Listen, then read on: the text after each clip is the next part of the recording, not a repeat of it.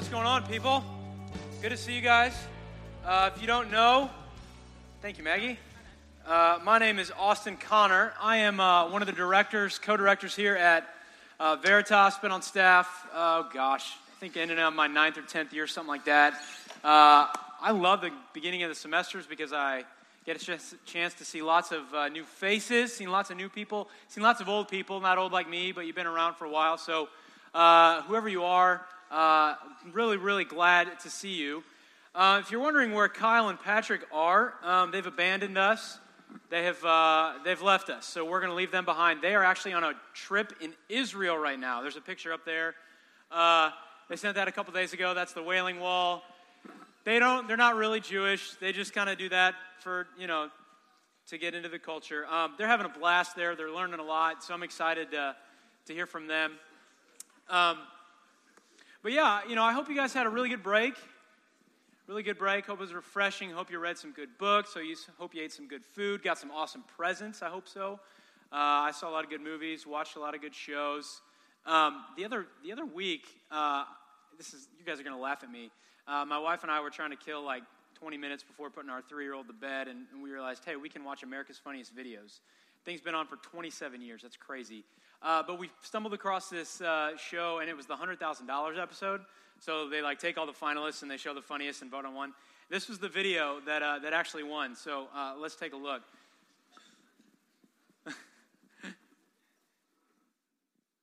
I changed my mind. I can't do this. I swear to God. Mom, I can't do this. I can't do this. No, that's not going on.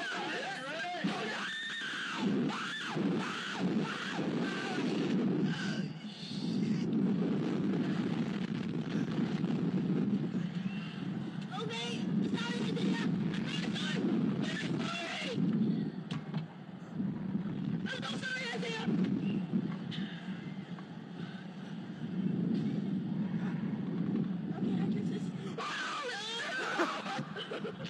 Okay, this is not so bad, Zip. Come on. Oh, man. Yeah, he passed out twice. I can't make fun of him too much. That'd probably be me.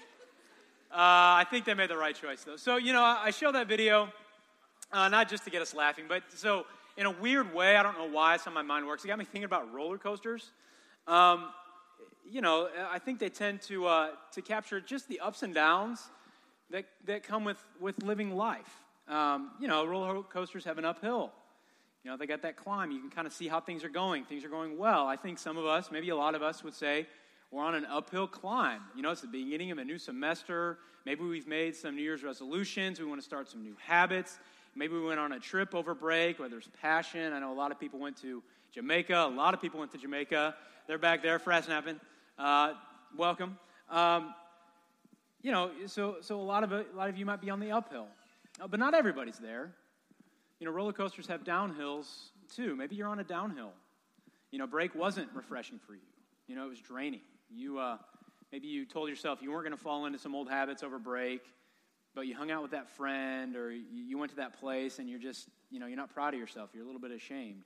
And you're entering in here wondering how you're going to finish all the schoolwork, how you're going to do the job, how you're going to keep the grades up to keep the scholarship, how you're going to deal with all the relationship stuff in your dorm. There's a downhill. Over break, I read a book about a guy. He's in a downhill of his own. His name is Mossab Hassan Youssef. He's a Palestinian, and he's actually the son of the Hamas terrorist organization leader. That guy's name is Sheikh Hassan Youssef. And in his book called Son of Hamas, he actually, through a miraculous turn of events, becomes a Christian. Also ends up working for the Shin Bet, which is this Israeli spy organization. So he's a double agent. He's become a Christian. It's a great book. But he tells about this time when he was thrown into an Israeli prison cell. It was 6x6, deep underground, smelled terrible, barely enough room for a mattress and 2 blankets, had a dimly lit bulb, was really musty, could not count the number of bugs. He went and flushed the toilet, and you can guess what came out of there, soaked into his mattress. He would get shuttled from room to room, rooms that were really hot, rooms that were really cold. He didn't know where he was going. He didn't know how long he'd stay there. He ended up staying there for about 2 months. Now, I know that's an extreme example, but maybe that captures just a little bit of how you feel sometimes. You're going from room to room. You have no idea where you're going. You don't know when you're going to get out of this downhill. Maybe it's been going on for a while. That's where you're at. Maybe others of you, look, you're not on an uphill, but you're not on a downhill either. You're not in crisis mode. Things are just going okay. Not great, but not bad. And that's fine. Life's pretty normal. So wherever you're at, uphill, downhill, just kind of coasting, we've all got one thing in common. You see, all of us are living in God's kingdom. We're living in God's world, in his universe. And that life, at different points, it's always a roller coaster.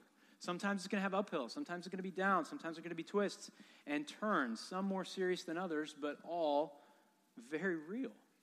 All of it very real. And in the midst of all of that, God is calling us, calling his people to trust him. You see, the story of the Bible, it's this huge 4-part story. And in it, God creates everything. And it's good. But Adam and Eve, they want to do their own thing. They choose to sin. They choose to rebel. They choose to live for their own kingdom. And they break everything. But God, out of his love and his grace and his mercy, he doesn't give up. He redeems it. And he restores it. And he is in the process of fixing it. And the means by which he's doing that is through a group of people. In the Old Testament, it was called the nation of Israel. You see, he's always choosing not just individuals, but groups of people and a group of people to be the means by which he fixes what's broken. And so we're called to live our lives. These people live our lives in a way that blesses other people. That just means make life better for other people. Make institutions not corrupt anymore, uncorrupt. Make cultures better. Make cities flourish. We're called to show others who God really is by our words and by our actions. The way that we say it around here in Veritas, we want to love Jesus and we want to live for his kingdom together. That's why we're here in Columbia on Mizzou's campus. Now, I think this is the most important and the most satisfying and the greatest calling we could ever achieve, to be faithful to God. And yet, like all great things, you know what? It's also one of the hardest things that you'll ever do. One of the hardest things that we will ever do. How can we do this? How do we do this on that roller coaster when you got the ups, the downs, the twists, the turns? You don't know what's coming next. How do you do that? And so we're going to kick off this semester with a 6-week series answering that question. How can we follow God? How can we encounter God on this roller coaster? And when we're going to do that, we're going to look at 5 specific stories of people just like you. People on downhills and uphills and twists and turns. These are anxious people. These are scared people. These are depressed people. These are people who are faking it. People who have double lives. People who are busy. People who are just trying to make it. People who are coasting. But again, they all have one thing in common. They, as we'll see, they had an encounter with God. And it changed everything about their life. So over the next few weeks, like I said, we're going to get into the specific issues, look at specific people and their interaction. But tonight we're going to kind of take a big picture view. We're going to be 35,000 feet up to see what we all need to hear during this roller coaster ride. And that's one thing. We need to encounter God. We need to encounter God. And to do that, we get to walk through one of my favorite Psalms. It's one of the Bible's greatest hits. It really is Psalm 23. So if you have your phone, if you have your Bible, go ahead and turn there. While you do that, let me tell you just a little bit about the book of Psalms. So it's the longest book in the Bible. It's 150 chapters. It's a collection of songs and poems written by a lot of different authors, mainly by a guy named David, which we'll hear more about in a second. A lot of different authors, a lot of different themes. Now, if you've read the Psalms before, you know that they're great to read on your own, individually. Maybe you read through them and you journal them. Maybe you just pray through them in the morning, and that's great. But the original use of the Psalms was a little bit different. You see, they were meant to be sung together by a group of people, by the ancient Israelites. You see, they would gather together in the temple, and they would sing them together. You see, singing, it moves our hearts, it moves our minds in ways that just reading and thinking can't do. And moreover, and maybe honestly why I think the Psalms is one of my favorite books, is it really gets real about life. You see, what it does is it names and it really normalizes every single emotion that we experience. Joy, peace, sadness, confusion, envy, anger, the whole gamut. And you know why? You know why I need to hear that? You know why you need to hear that? Is because sometimes it's easy to think that stuff like anger and depression and sadness is not okay. What's wrong with me? I need to ignore that. I need to push it away. I'm going to just try and post stuff on Facebook to keep positive thoughts, whatever that is. But what God wants us to do is he wants us through the book of Psalms to tell us, no, it's okay. You need to experience that. You need to lean into some of those things. I want you to come to me with them, not just as an individual, but as a people. That's what the Psalms are doing. And by naming those things, God telling us that it's okay and even normal to feel them. They are not supposed to be kept at bay. So that's why God wants us to bring them to him. So tonight, Psalm 23. This is a psalm of confidence. There are different types of psalms. This is a psalm of confidence. And this just basically helps worshipers to deepen our trust in God. Help us to want to encounter God more. I mentioned it was written by King David. He was the king of the nation of Israel. So he's the example and the leader of what an Israelite is supposed to be, what life in God's kingdom is supposed to be like. And the people were supposed to look at David and look at any other king and model their lives after him. Now, if you know David, you know he's just like us. He's a mixed bag. He's got times on the uphill, times when he did really good, when he was really faithful. He sought justice for the people. He helped the oppressed. He led the people in right worship. But just like you and me, he had times in downhill. He committed adultery with one of the wives of his generals, and then he sent that general to battle so that he would die. So he murdered him. He has some significant and serious downhills, and yet he's still loved by God, still called a man after God's own heart. And in this psalm, he's reflecting on lots of times in his life, these uphills and these downhills. So let's pick it up in verse 1. I'm going to read verses 1 to 3 here. The Lord is my shepherd, I shall not want. He makes me lie down in green pastures. He leads me beside still waters. He restores my soul. He leads me down paths of righteousness for his name's sake. You see, in these verses, David's putting words to life on the uphill. This is what characterizes a thriving relationship with God. Now, if you're on the uphill, you know this. You're feeling this right now. If you're on the downhill, you may not. And that's okay. You need to listen up, though, because you and me and all of us need to know what ultimately will be true and what God wants for us. So let me just walk through these verses, do just a couple observations here. Verse 1, he says, the Lord is my shepherd. I don't know about you. I think of shepherd. That's kind of a weird job title. Shepherds are kind of weird people. Back then, lots of other images would come up about a shepherd. You know, it's somebody who leads a flock of sheep. He knows where he's going. He's familiar with the terrain. He knows the good roads. He knows the bad roads. He has the good of the sheep in mind. These are rough and tough guys. They're outdoors, kind of Bear Grylls on steroids, maybe. You know, the most interesting man in the world's forefathers, whatever that is. You know, they have to be ready to fight bears and wolves and keep the sheep safe. You know, they had total authority and power over their sheep. And so when David says that the Lord is his shepherd, he says something profound about himself. For God to be the shepherd means that he's the sheep. Do you think of yourself as a sheep? I don't often do that. Sheep aren't the brightest of animals. Sheep need someone to lead them. They can't get things for themselves. They are completely reliant upon someone else. This is David. He's saying he needs to be led. He doesn't have the right answers. He's okay with being vulnerable and asking for help. Do we see ourselves as that? Second, David says, I shall not want. The Lord's my shepherd, I shall not want. What he's saying there is that when God is his shepherd, he doesn't want anything else in life. He's not saying other things are bad. You know, relationships are good. Money is good. Jobs are good. But compared to knowing and having and experiencing God, they're nothing. He doesn't want the relationship. He doesn't want the respect. He doesn't want the grades. He doesn't want whatever it is. He wants God. That's what he wants. He has the Lord, his shepherd, and that's enough. If we keep going in verse 2, notice that all that happens when David puts his rest in the Lord, there's peace. Think of that image. Let that image run through your mind. He makes me lie down in green pastures. There's rest.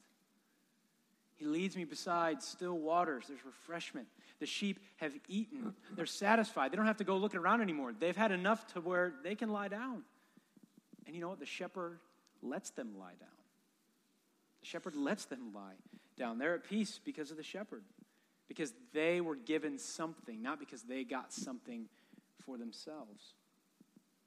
Verse 3, he leads me down paths of righteousness for his name's sake. You know, David's life wasn't his own. David recognized that it was not the world's job to conform to him and his desires. The world was not his for the taking. Rather, he was to conform to the pattern of the world. And he knew that God created the world. He knew that the world was designed to work in a certain way. And so he recognized that he needed to conform to that path of righteousness. That's a pretty countercultural idea, yeah? You say that to somebody, they might think you're a sheep. And that's a negative term. Thank you. You know, the idea of conforming to somebody else's path, it's just, we don't want it. You know, doing that, it sort of seems like we're selling out. Like we're not thinking for ourselves. We're not being adventurous enough. We're not taking any risks. We're not going to grow. You know, it almost kind of seems like a death a little bit. It's not going to be fun. Do what somebody else says. Why do we want to do that? I just did a quick little Google search on finding your own path, and this picture came up. I can't really see it. You see the words. That's good enough. It says, find your own path and make the choices that make you happiest. You do you, whatever that is. You hear it? Finding your own path is going to make you happiest. But David is saying something completely different. He's saying when he takes God's path, the path of righteousness, that is what is worth living for. To be selfless, to think of others before yourselves, to seek justice for others. David's doing all of this for God's sake. He's hoping that God gets all the credit. Is this how you see your life? I don't say that lightly. It's not often how I see mine. So often I'm the one on the throne. I wake up in the morning and the first thing I think about is me. What's my wife going to do for me? How are my kids going to make my life easier?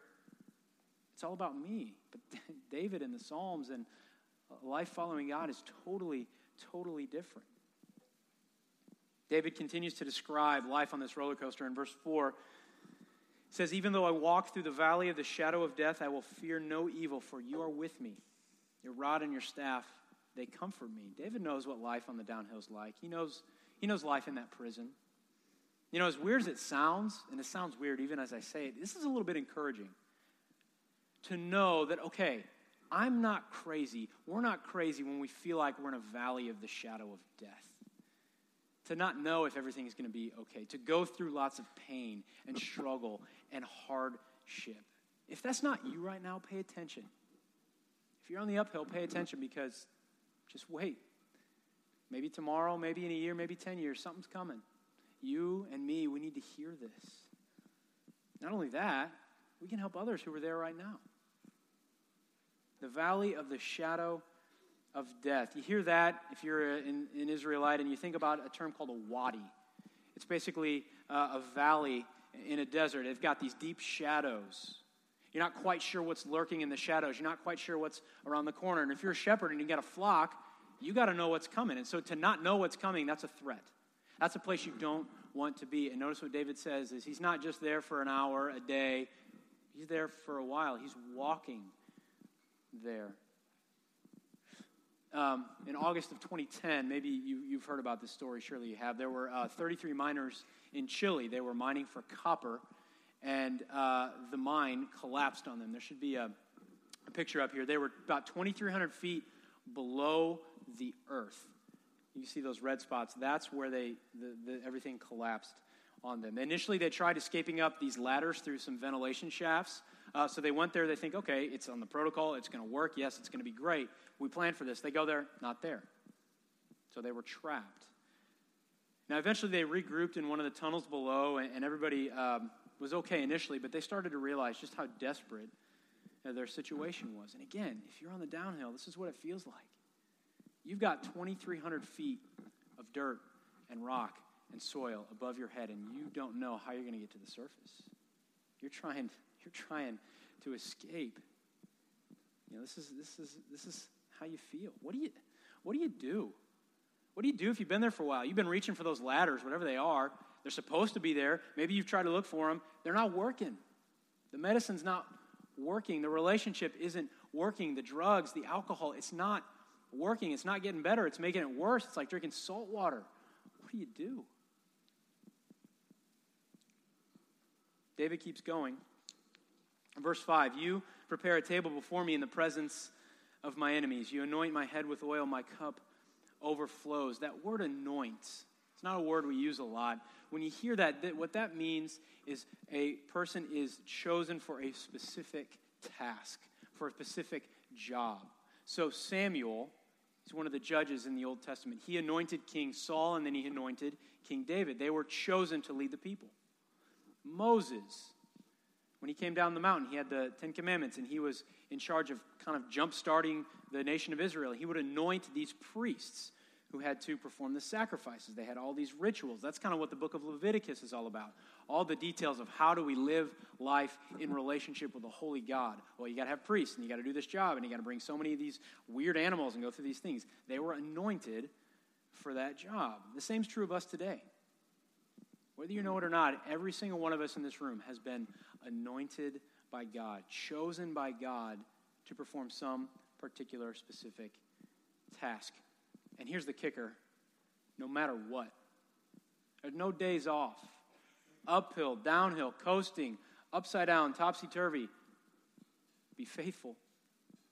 Love Jesus, live for his kingdom together. We can say it a lot of different ways. How do you do this? How do you do this? Tell me. Over the break, I had to have just a small surgery. It took me off my feet for about 3 or 4 days and rest, and it was supposed to. So here was the plan. Of course, it's all going to go to plan, right? No. My in-laws, they said, great, we're going to watch your 5-year-old Adeline and my kids, 2 big kids. We'll take them off your hands because if you know my kids, some of you do, God bless them. Boy, they're crazy. So they were out of the house. Great. I can just lie around. It's just my wife and my 9-month-old Clayton. Well, they call us a week before and they say, hey, sorry, we're going to go visit your brother-in-law down in Norman, Oklahoma. Okay, bye. All right, cool, no problem. No big deal. It's fine. Polly can take all 3 kids. God bless her. She's a great mom. Well, ice-pocalypse happens. The real one, not the fake one. The real one. The one that catches everybody off guard. We're driving there. I see a semi-accident that just happened. Nobody's there. Traffic backed up. They're probably still sitting there. It was really, really, really bad. I have to go get my daughter from school. The buses didn't get the last kid out of the school till 11 p.m. Crazy. So we're stuck with 3 kids in a house for 2 or 3 days. No big deal, right? Well, tried to go into work the next day to relax. My son had a double ear infection, so that means he throws up and he messes himself all the time, and he cries constantly. So you got a crying baby. One night he was up 5 times before 3 a.m. God bless my wife. I had to go help her. But I'm supposed to be lying down, but I got to go get up and help her because I'm a nice guy, right? Okay. So it hurts. It's fine. I'm in pain, but I'm doing it. Great. The next day, go back into work thinking, okay, I'm going to relax. It's going to be fine. I get a call from my daughter, Adeline's school. Hey, sorry, your daughter, Adeline, had diarrhea. Not once, but 5 times. So I don't know my family and messing themselves lately. You need to go get her. I'm like, okay, great. Me. I'm not going to go get her. I got to relax. So I call my wife up. Hey, dear, I know, God bless you. You're doing a great job. Can you go get Adeline at preschool? Well, no. Your son is throwing up everywhere on the carpet. And then he threw up everywhere in the hallway. And then he threw up everywhere in the tub. And then Clayton's still messing himself, and he's crying. And so you have to go get our daughter from school. And I just hung up the phone, and my first thought was, Lord, help me. How am I going to do this? How am I going to do this? I mean, what is going on? Talk about a downhill. How are we going to do it? Now, that's just my story. I'm sure you have a story like that where you ask, how are you going to do it? How are you going to lead that small group when you got 30 minutes to plan or when you got a final the next day? How are you going to forgive that other person after what they've done to you? Maybe again and again and again. How can you love other people when you don't feel like you're worthy of being loved because of what you've done, maybe still doing? You can try your own stuff for a while. That might get you a week, a month, a semester, but eventually you're going to break down. I know I do. What do you do? You know, we can't encounter God. We can't be faithful to God on our own. We can't. But remember, Book of Psalms. Psalm 23 is a psalm of confidence. There's hope. You know, we can encounter God, and the only reason why is because God encounters us first. God encounters us first. Check out verse 5. You prepare a table before me in the presence of my enemies. This is most likely a reference to a time when David's own son is trying to murder him. He wants to be king. He wants to kill David. David's on the run. He has to flee. He's living day to day, cave to cave, farm to farm, not sure where his next meal is coming from. And yet, he is trusting in the Lord to prepare a table before him, to provide for him in the presence of enemies, of wolves, of people that are out to get you, who don't like you or what you stand for. God is going to provide for David what he can't get on his own. Verse 6, surely goodness and mercy shall follow me all the days of my life. This is a good following. We don't want creepy following. Nobody likes to be creepily followed. This is a good following. Goodness and mercy follow me all the days of my life. There's no place we can go where God's not there. Psalm 139 picks up on this, says this, where shall I go from your spirit? Where shall I flee from your presence? If I ascend to heaven, uphill, you're there. If I make my bed in Sheol, as low as you can go, you're there. If I take the wings of the morning and dwell in the uttermost parts of the sea, even there your hand shall lead me and your right hand shall hold me. A few years ago, saw a news story about a mom who was in a really, really bad accident over about a bridge that had about a 300-foot drop. Terrible crash. Cars hanging over the edge of the bridge. Miraculous that she and her 8-year-old and her 8-week-old did not die. They're literally hanging there. The firefighters came to help. Traffic is stopped. It's a huge deal. But the problem was whenever the firefighters would try to go into the car to rip it open and get the kids out, they're putting too much pressure on the car and it starts falling over. So they just have to let her sit there. They were sitting there for hours. Word is spreading down both lanes of traffic. Finally, some guys in the Navy, some Navy CVs showed up, and they had a forklift. And this is what they did. They reached across, I don't know if you can see it. Yeah, it's kind of a crappy picture. They reached across the lane of traffic, put that forklift right underneath that car.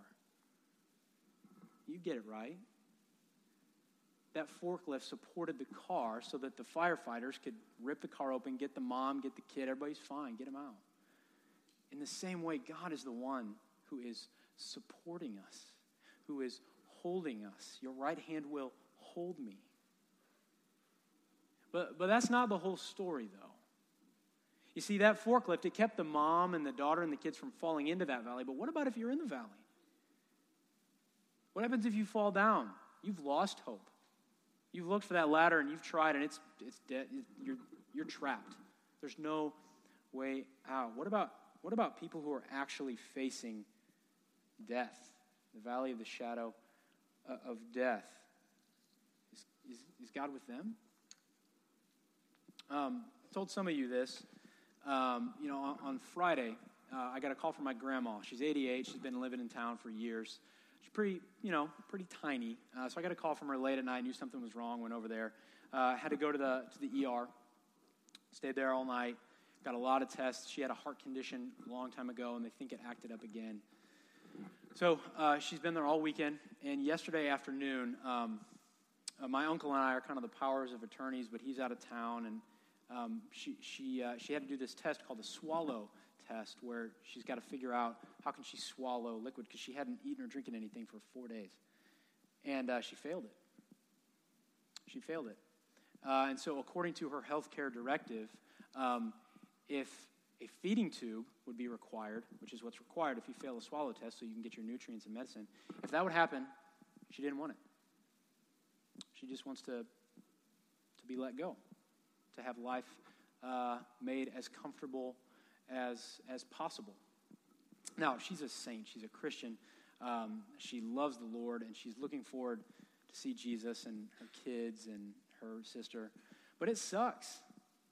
She's 70 pounds right now. Her legs are filled with fluid, and they're kind of leaking out. I had to lift her up into her bed just today and set her in there, and she's so tiny. What do you say?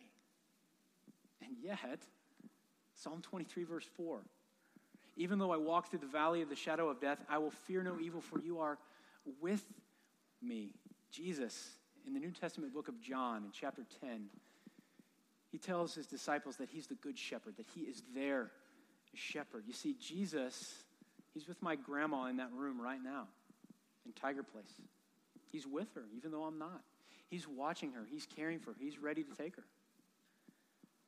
You know, I got to think that Romans 8:38 takes on a whole new meaning for my grandma right now. It says this: I am sure that neither death, nor life, nor angels, nor rulers, nor things present, nor things to come, nor powers, nor height, nor depth, nor anything else in all creation will be able to separate us from the love of God in Christ Jesus, our Lord. I personally think Paul put death first because it sucks the most.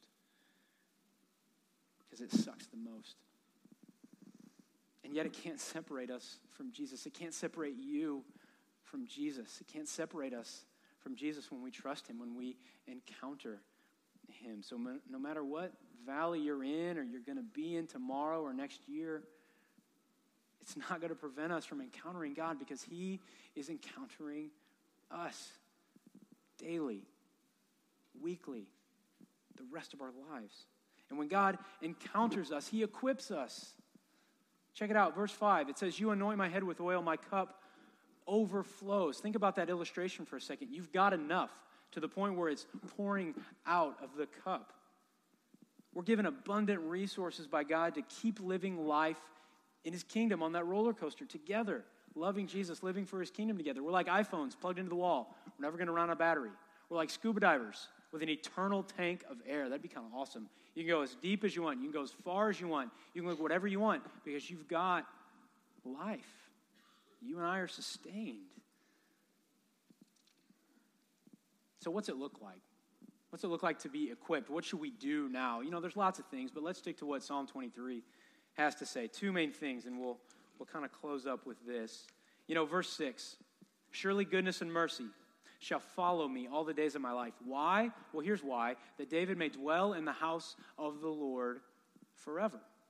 So the house of the Lord, that's just a reference to the temple in ancient Israel. Think of it as God's self-chosen mailing address here on earth. Back then, in that time, you want to talk to God? Great, go to the temple. That's where he dwells. That's where he has chosen to put his presence. That's where he's living. And David says he wants nothing more than to gather there and to be there. Now, of course, he doesn't mean, look, I'm going to quit my job. King thing's not for me. I'm going to be a monk and just live there the whole time. That's not what he's saying, okay? But what he is telling us is that we need to value being a part of a community. We need to value nurturing and creating and cultivating Christian relationships, whether that's in a small group, whether that's coming here to Veritas, whether that's going to the Crossing. We need to be in a community. Now, here's the deal. If you've been around for a while, that's not the first time I've said it. Maybe you've tuned me out by now because it's duh, of course. But here's the deal. A couple things happen when we commit ourselves to these places like small group and Veritas and the Crossing, whatever church you join. These are places we go to show our faith, to show God, to show others, yes, I'm committed to you. This is what I want to do, something I do. But even more foundational, even more importantly, we are formed when we go to these places. Something is done to us, particularly God does something to us when we get together and we sing songs. When we hear musicians say prayers. When we go to a small group, we pray for someone, we read scripture together, but then we get prayed for. We share something that we've never shared before. We're vulnerable. Something is done to us. And when that happens, God is forming us. He's equipping us to live life on the roller coaster. He's encountering us. That's why this is so important. The other thing that we can do, ways that we're equipped, we mentioned it earlier, it's in verse 3. God leads me down paths of righteousness. Again, these are the way that we're supposed to live life according to God. How do we know what that is? Got lots of opinions, lots of blogs, lots of tweets, lots of political shows. How do we know what's the right answer? Simply put, it's in God's word. If we lose God's word, we lose God. That's why we need it. And again, it's not just a way that we show our devotion to God. You know, I'm doing the New Testament in a year reading plan. I hope you're doing it too. It's a great thing. I try to get up a little earlier in the morning before I get to the office, read 5-10 minutes. That's great. That's something I do for God. but more importantly, it's something God is doing to me. I am being formed. I am being shaped. My appetites are being changed when I read the Word. It's something as simple as, hey, this was an interesting quote that stood out.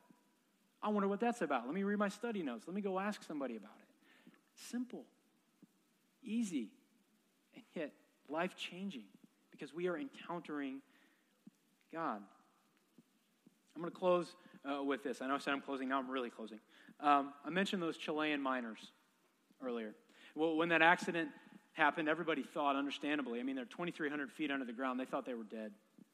And so what the government did is they started sending out these crews to basically reclaim their bodies. They're looking for remains.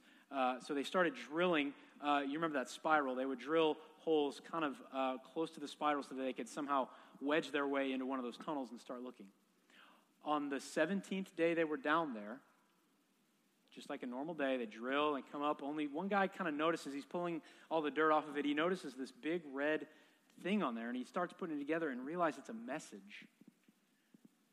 These miners had somehow gotten red tape, and they put together a message on the drill bit to communicate with the outside world. And it said this: "We are well in the shelter." The 33 of us.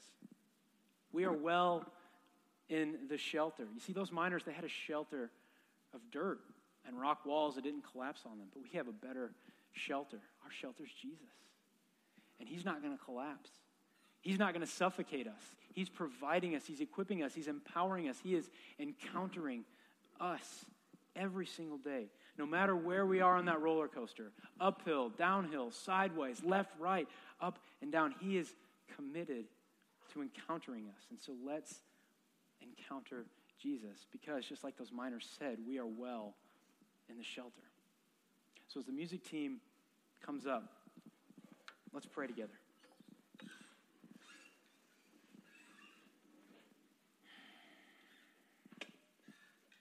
Father, we are well in the shelter.